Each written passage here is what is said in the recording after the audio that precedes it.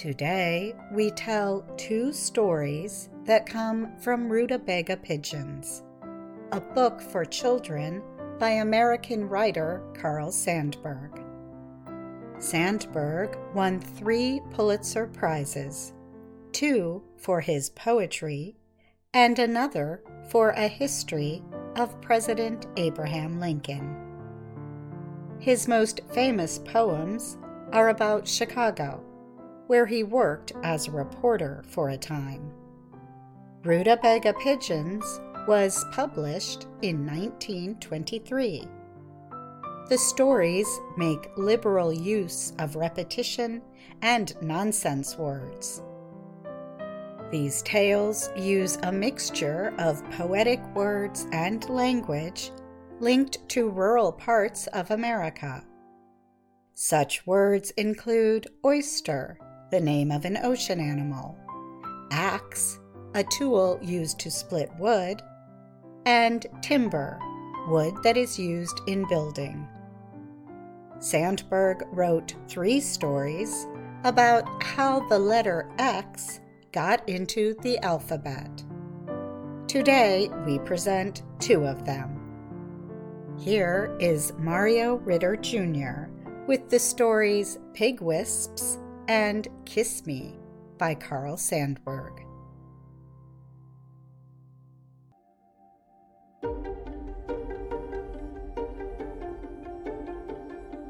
There was an oyster king far in the south who knew how to open oysters and pick out the pearls. He grew rich, and all kinds of money came rolling in on him because he was a great oyster opener and knew how to pick out the pearls. The son of this oyster king was named Shovel-Ears, and it was hard for him to remember. He knows how to open oysters, but he forgets to pick out the pearls, said the father of Shovel-Ears. He is learning to remember worse and worse, and to forget better and better, said the father of Shovel-Ears. Now in that same place was a little girl with 2 braids of hair twisted down her back, making a playful face and saying, "Here we come, where from?" And her mother called her Pig Wisps. Twice a week, Pig Wisps ran to the butcher shop for a soup bone. Before starting, she crossed her fingers, and then the whole way to the butcher shop kept her fingers crossed. If she saw playmates who asked her to a game like cross tag or jackstones, or all around the mulberry bush, she told them, "My fingers are crossed, and I am running to the butcher shop for a soup bone." One morning, running to the butcher shop, she bumped into a big, strange boy and knocked him flat on the sidewalk.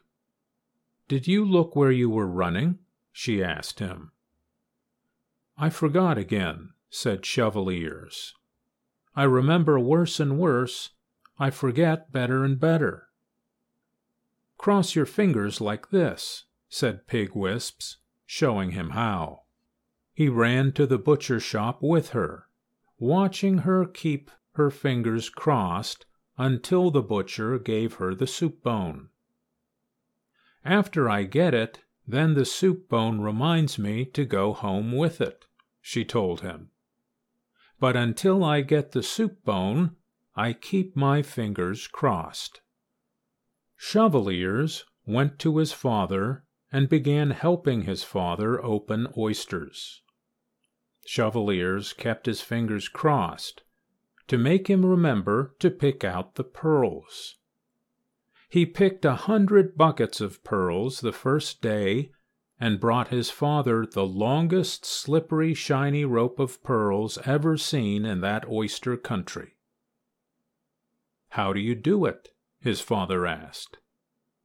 "It is the crossed fingers like this," said Shovel-Ears, crossing his fingers like the letter X.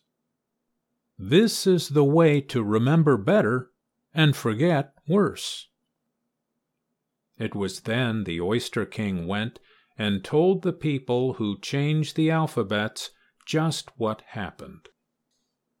When the people who changed the alphabets heard, they decided to put in a new letter, the letter X, near the end of the alphabet, the sign of the crossed fingers. On the day Pigwisps and Shovel-Ears were to marry, the people who changed the alphabets all came to the ceremony with their fingers crossed. Pigwisps and Shovel-Ears stood up at the ceremony. They crossed their fingers. They told each other they would remember their promises. And Pigwisps had 2 ropes of pearls twisted down her back, making a playful face and saying, "Here we come, we're from."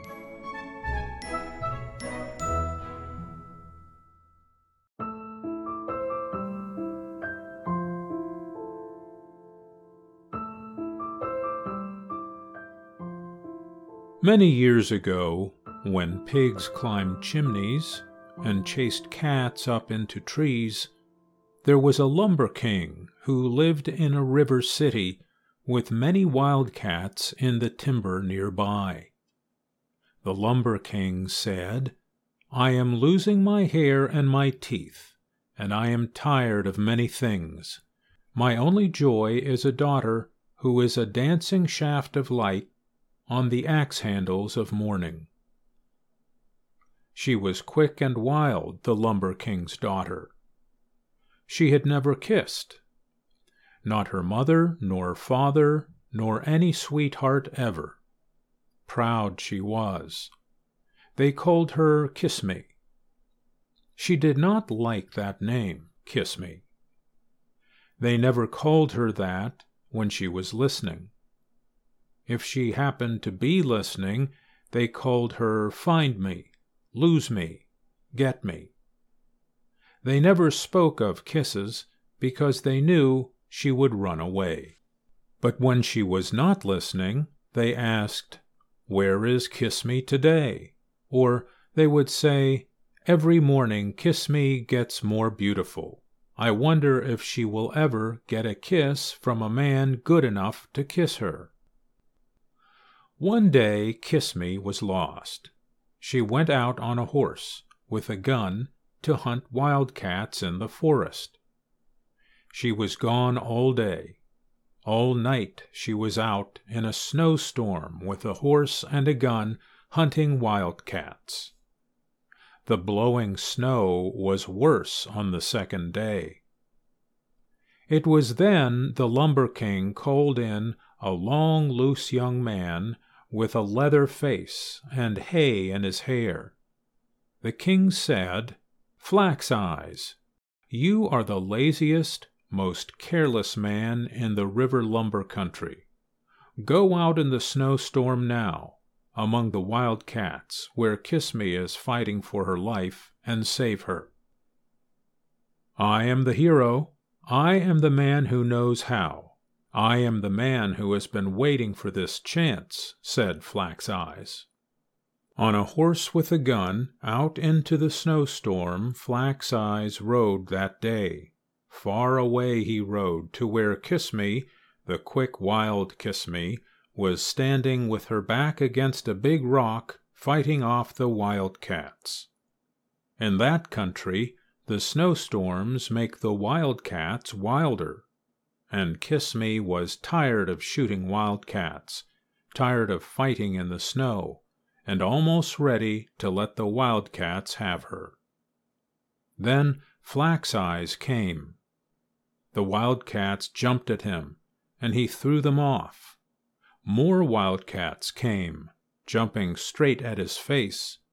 He took hold of those wildcats by the necks, and threw them over the big rock, up into the trees, away into the snow and the wind. At last he took all the wildcats one by one and threw them so far they could not return. He put Kiss Me on her horse, rode back to the Lumber King and said, lazy and careless, "This is us." The Lumber King saw the face of Flax Eyes was all covered with cross marks, like the letter X. And the Lumber King saw the wildcats had torn the shirt off Flax Eyes, and on the skin of his chest, shoulders, arms were the cross marks of the wildcat's claws. Cross marks like the letter X. So the king went to the people who changed the alphabets, and they put the cross marks of the wildcat's claws, the letter X, near the end of the alphabet. At the wedding of Kiss Me and Flax Eyes, the people who changed the alphabets came with wildcat claws crossed, just like the letter X.